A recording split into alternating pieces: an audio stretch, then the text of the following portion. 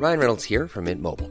With the price of just about everything going up during inflation, we thought we'd bring our prices down. So to help us, we brought in a reverse auctioneer, which is apparently a thing. Mint Mobile Unlimited Premium Wireless. How to get 30, 30, bit to get 30, bit to get 20, 20, 20, bit to get 20, 20, bit to get 15, 15, 15, 15, just $15 a month? Sold! Give it a try at mintmobile.com/switch. $45 up front for 3 months plus taxes and fees. Promo rate for new customers for limited time. Unlimited more than 40 gigabytes per month. Slows full terms at mintmobile.com.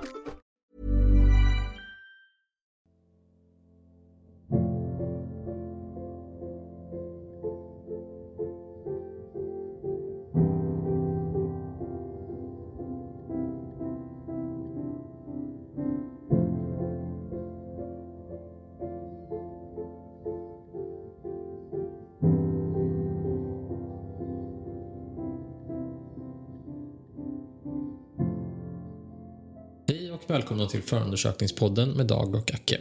Idag ska vi prata om vad som hände sen.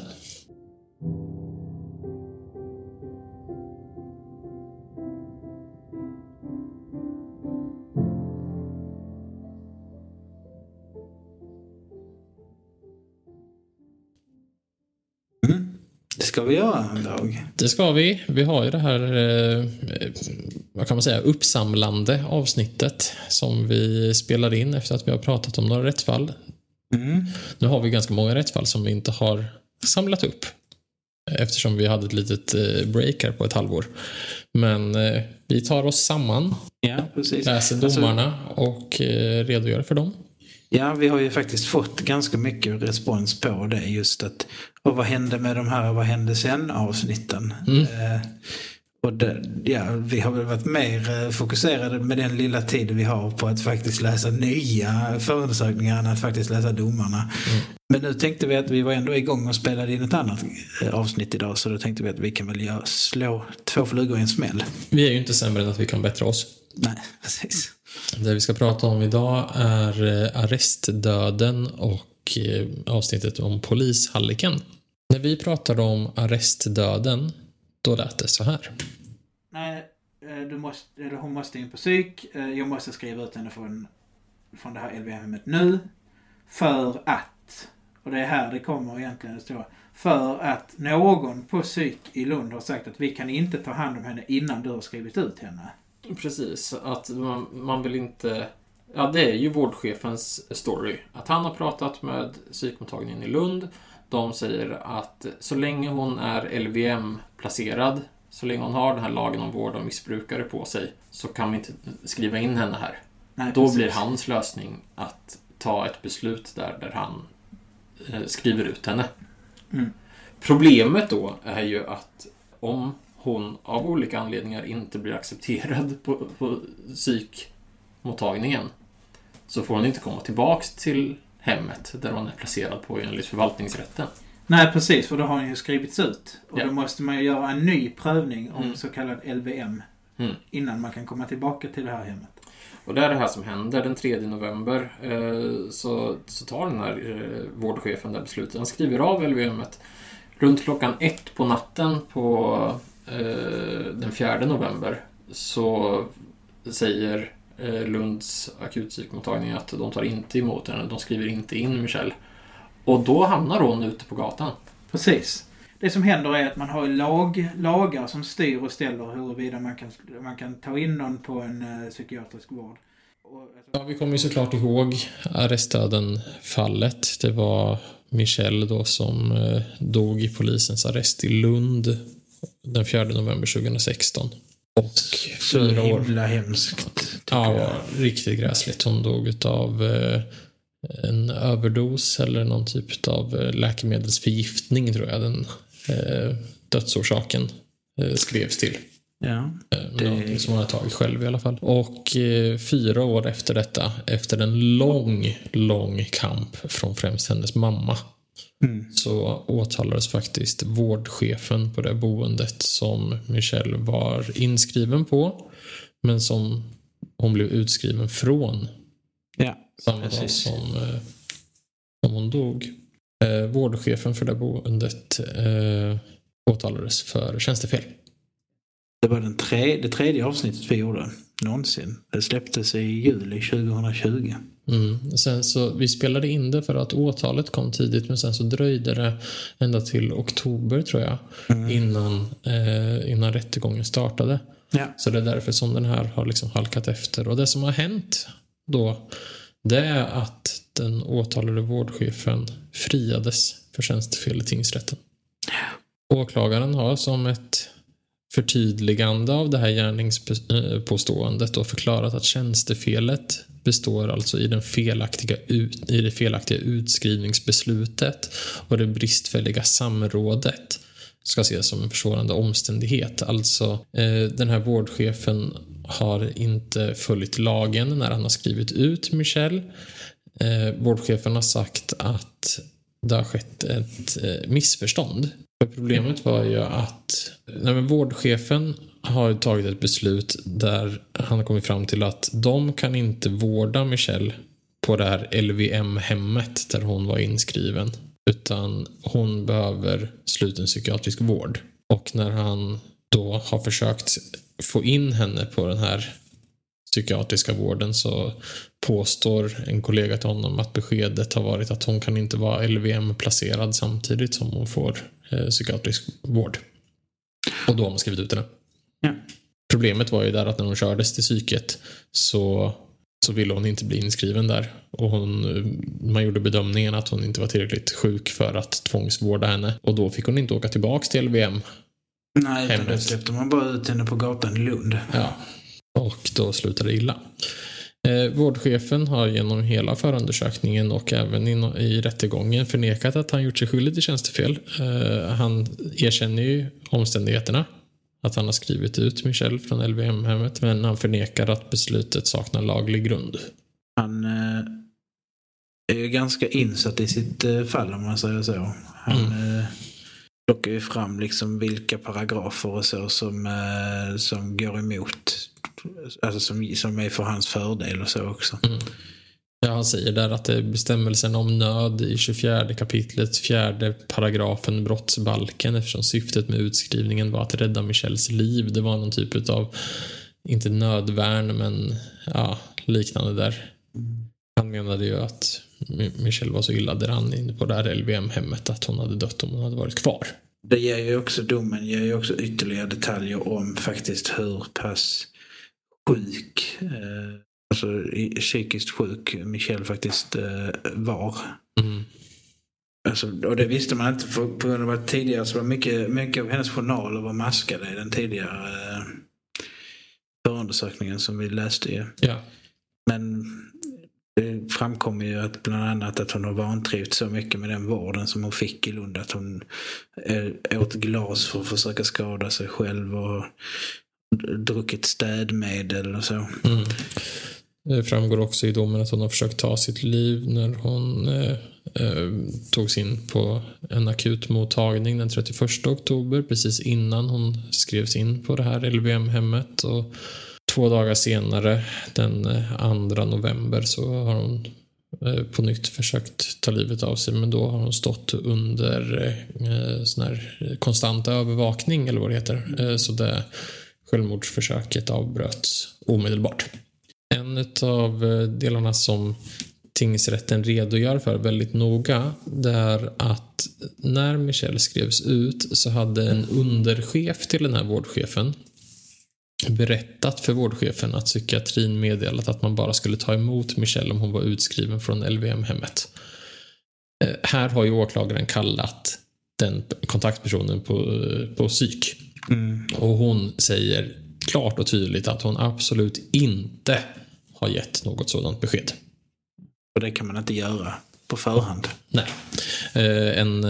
En bedömning sker ju liksom på plats om någon ska tas in och tvångsvårdas eller akut ska tas in. Det kan man liksom inte ta över telefon med någon tredje part som säger att den här personen mår väldigt dåligt, utan när hon sa till dig liksom, det är inte möjligt.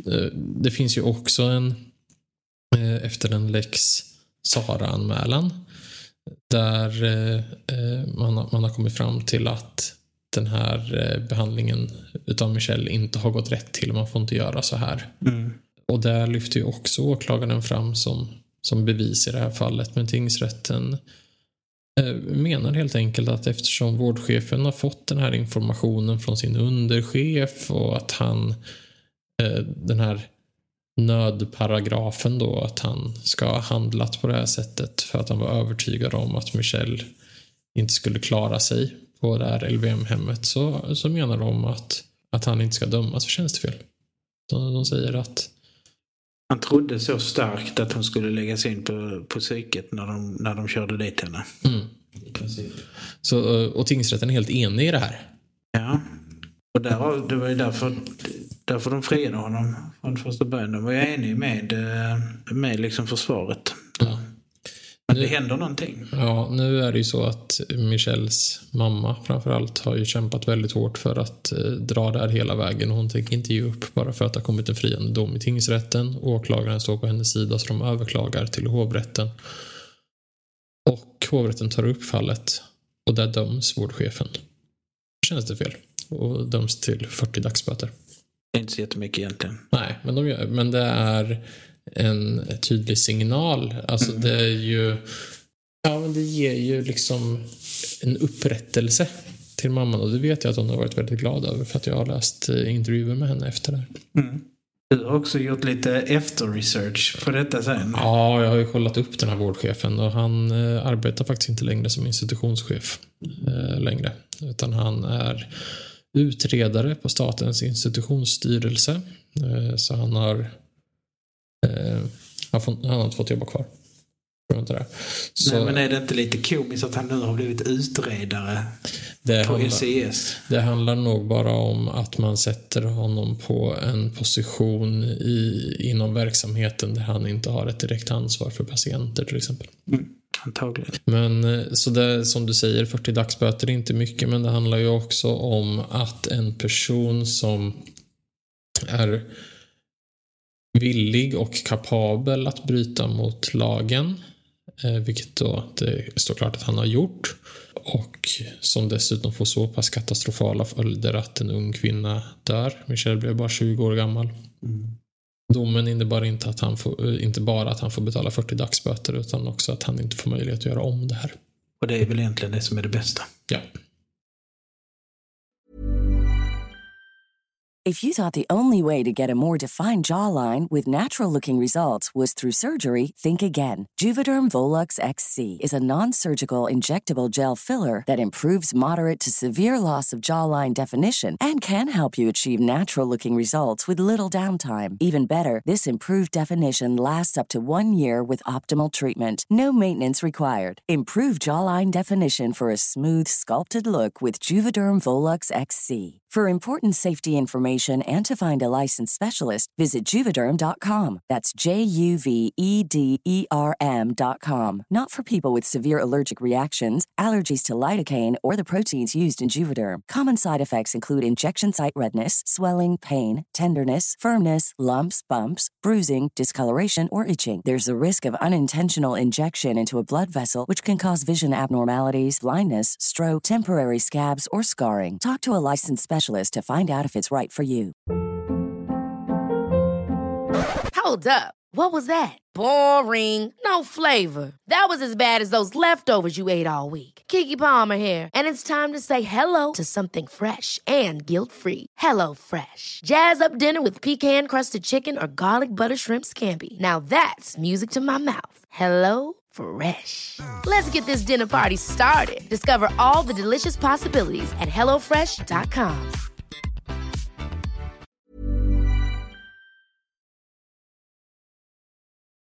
Nästa fall som vi ska prata om, eller nästa dom som vi ska prata om, är den om polishalliken.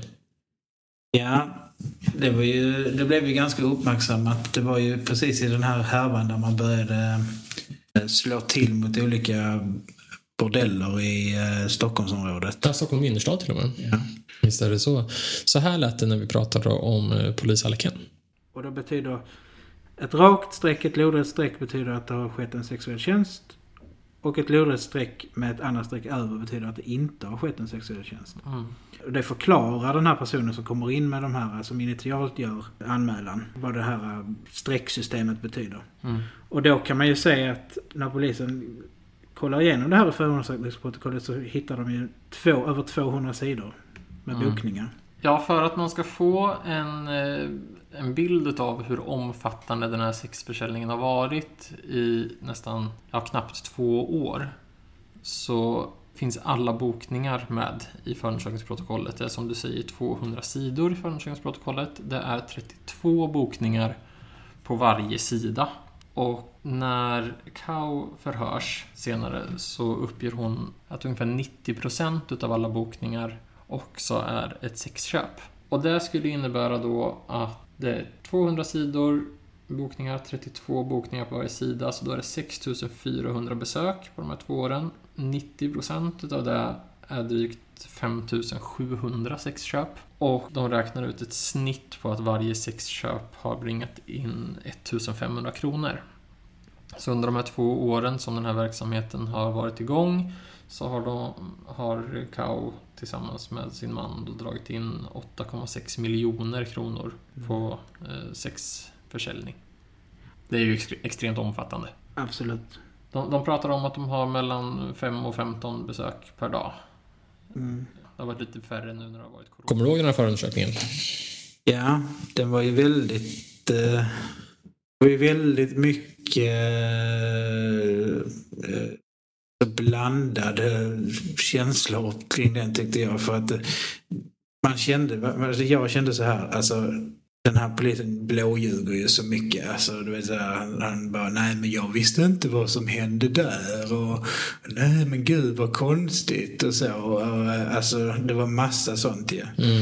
Det som vi hade var ju att det var en polis och en man som arbetar som polis och hans fru som arbetar som massör. Hon äger en massagesalong i centrala Stockholm, och på den massagesalongen så har det sålts sex i en ganska stor omfattning. Vi pratar om att de skulle ha gjort närmare 4 miljoner kronor i vinst, tror jag, någonting sånt på detta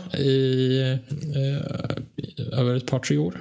Precis, och bevis för materialet var ju ganska starkt. Det fanns ju både listor och allt möjligt som de kunde förklara vad det här var för någonting. Så tidigare anställda kunde förklara. Framförallt 3 stycken nyckelpersoner där, ja, som faktiskt har pratat med polisen om att de har sålt sex där på uppmaning utav Apinja då, som kvinnan heter i det här fallet. Och det ska också sägas att Apinja, som är frun till den här polisen, hon döms för grovt koppleri och grovt bokföringsbrott till 3,5 års fängelse. Hon får näringsförbud i 5 år och hon ska betala tillbaks nästan 2,5 miljoner, 2 475 097 kronor till staten. Näringsförbudet handlar ju om att hon inte får, att under de här 5 åren så får hon ju inte lov att starta ett bolag igen. Nej, precis. Vilket jag tycker är ganska konstigt att det bara blir 5 år. Hon ska ju sitta inne 3,5. Jo, men sen efter 2 år så får hon lov att starta ett bolag igen. Eller så, då kan hon ju starta en massagesalong igen om det skulle vara så. Det är ju på grund av det grova bokföringsbrottet. Ja. Det är inte på grund av vilken verksamhet som hon har valt att dölja. Nej. Visserligen. De här 3, det finns ju faktiskt 3 stycken målsägande här också, och det är de 3 kvinnorna som ska ha sålt sex eller som har sålt sex på salongen. De har alla 3 haft skadeståndsanspråk på mellan 50 och 70 000 var för kränkning. Tingsrätten ogillar alla dessa skadeståndsanspråk. De får inte 1 krona. Polisen då, som vi kallar för Patrik i vårt avsnitt. Ja, han döms för vapenbrott, dopingbrott, brott mot lagen om brandfarliga och explosiva varor. De hittar ju lite vad man tror skulle vara bombmaterial. Ja, de hittade en larmmina, tror jag. Ja, i lägenheten. Ja. Och han döms till 80 dagsböter. Han frias från grovt koppleri och medhjälp till grovt bokföringsbrott. Vilket jag tycker är lite konstigt. Ja, det var ju där som vi var inne på och pratade lite om vad vi trodde där. Jag hade väl en linje, om jag inte minns helt fel, i det avsnittet som vi spelade in, att det nog inte finns tillräckligt med konkreta bevis för att Patrik ska ha vetat om vad som har hänt. Nej, precis. Hans fru håller ju käften rakt igenom. Ja, visst. Och gör ju medgivanden själv. Alltså hon erkänner ju till viss del den här brottsligheten. Men har ju rakt igenom sagt att hon inte vet, att hennes man inte har vetat någonting om detta.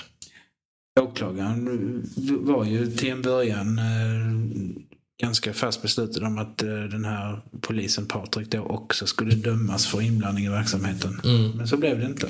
Nej, jag minns ju framförallt någon passage. Det var ju det här när man satt och läste den här förundersökningen och som frågan gnagde i bakhuvudet hela tiden. Vet han om detta? Är det möjligt? De har ju varit gifta i 12 år tror jag eller någonting sånt när de greps. Är det möjligt att leva med någon i 12 år? Där du också sköter bokföringen företaget. Han har ju varit på plats många gånger, installerat övervakningskameror. Han har till och med varit och hämtat pengar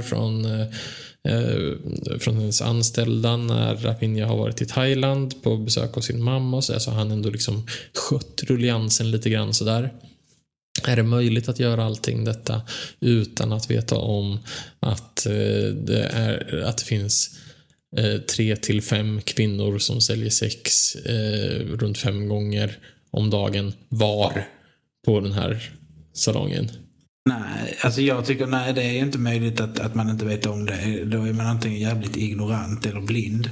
Men det är ju inte det som man ska kunna... Man ska ju inte kunna säga så här, jag tror ju att han visste om det. Man måste också kunna bevisa det.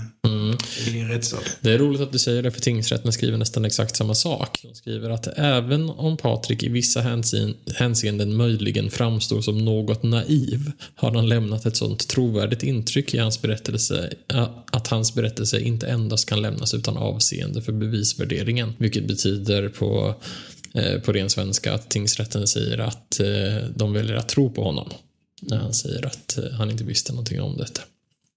I domen så står det att tingsrätten har frikänt Patrik för koppleribrott och medhjälp till grovt bokföringsbrott eftersom det inte är ställt utom rimligt tvivel att han har gjort sig skyldig till brott.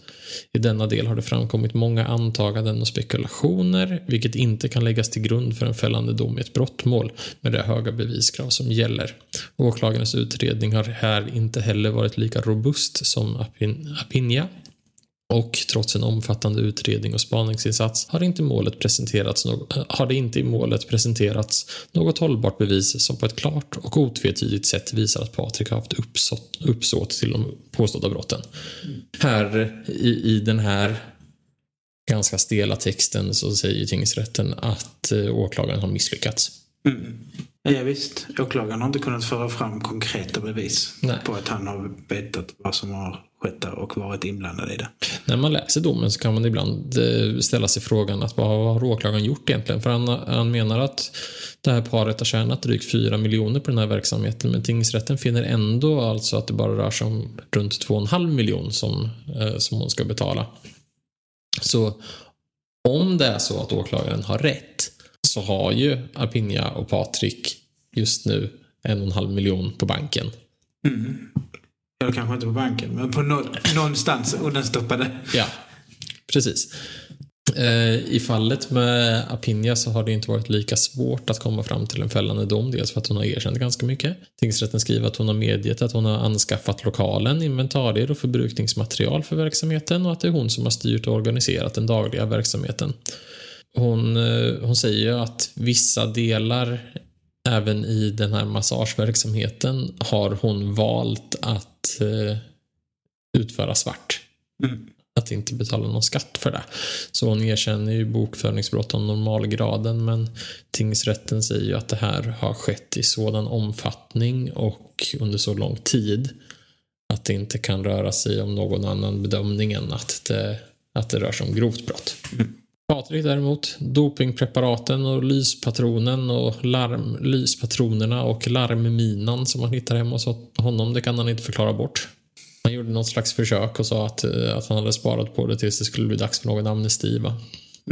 Precis, men nu fick han ju vapenamnesti för de tog ju det från honom. Ja, det gick ju att lösas på det sättet då, menar du? Men han satt ju häktad så pass länge så att det blev ju De här dagsböterna blev ju betalda av sig själv. Ja, precis. Det kvittas då på något sätt. Han har fått ett så pass hårt straff redan att sitta frihetsberövad, så att där har man kommit fram till att det behöver han inte betala. Kommer Patrik få arbeta vidare som polis? Ja, det kommer han. Alltså, polisen har ju någonting som kallas polisens ansvarsnämnd. Och de utreder ju poliser när de har blivit åtalade för olika brott och så vidare. De har utrett honom och kommit fram till att han kommer kunna jobba kvar som polis efter det här. Det är lite uppseendeväckande, men samtidigt så kan jag förstå dem. Alltså, personen har ju inte blivit dömd. Nej, han friad så är han friad. Ja. Det är väl inget snack om den saken. Jag minns också vissa delar i den här förundersökningen när man nästan sympatiserar lite med Patrik också, för att det visar sig ju under utredningens gång att Apinha själv också har sålt sex i den här salongen, och jag vet inte om det är ett försök att pressa Patrik lite eller om det är för att bara informera honom, men förhörsledaren vid något tillfälle berättar ju för honom att hans fru har gjort det här, och då bryter han ju ihop. Jag är ganska ledsen. Ja, då blir han väldigt ledsen. Så i de delarna av förundersökningen så tänkte man att den här mannen är nog kanske ganska blåögd, men han vet inte om detta. Men i andra delar tänker man att hur kan man inte ha noterat här. Men som sagt, vi minns ju också från förundersökningen att det skedde en väldigt stor spaningsinsats, precis som tingsrätten skriver, och trots den spaningsinsatsen med både span på salongen men också telefonövervakning och självklart all kartläggning av sms-trafik och så har man ju inte hittat någonting som i klartext säger att Patrik visste om vad som har pågått på salongen. Nej, precis. Eller visste inte om allt som hade pågått på salongen. Det är väldigt lite i den kartläggningen som där Patrik är med överhuvudtaget. Någonting alls. Nej.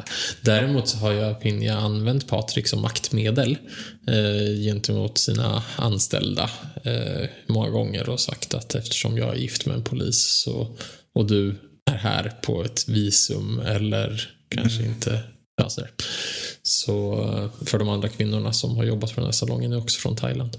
Så har han ju använt Patrik på ett sätt i verksamheten utan hans vetskap då.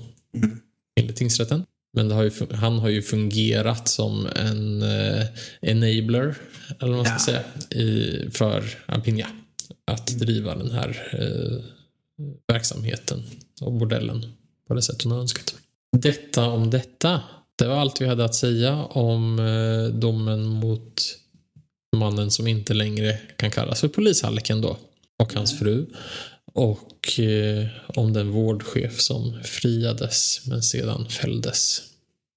Det är två domar som mot vad vi kanske trodde egentligen. Ja. Det får man säga. Vi är inte alltid så bra på att gissa, men vi lär oss ju lite också på vägen, och det hoppas jag att alla ni som lyssnar gör också. Det här var förundersökningspodden med Dag och Acke, där vi har pratat om vad som hände sen. Tack så jättemycket för att ni har lyssnat. Tack för alla kloka meddelanden ni har skickat på olika sociala medier.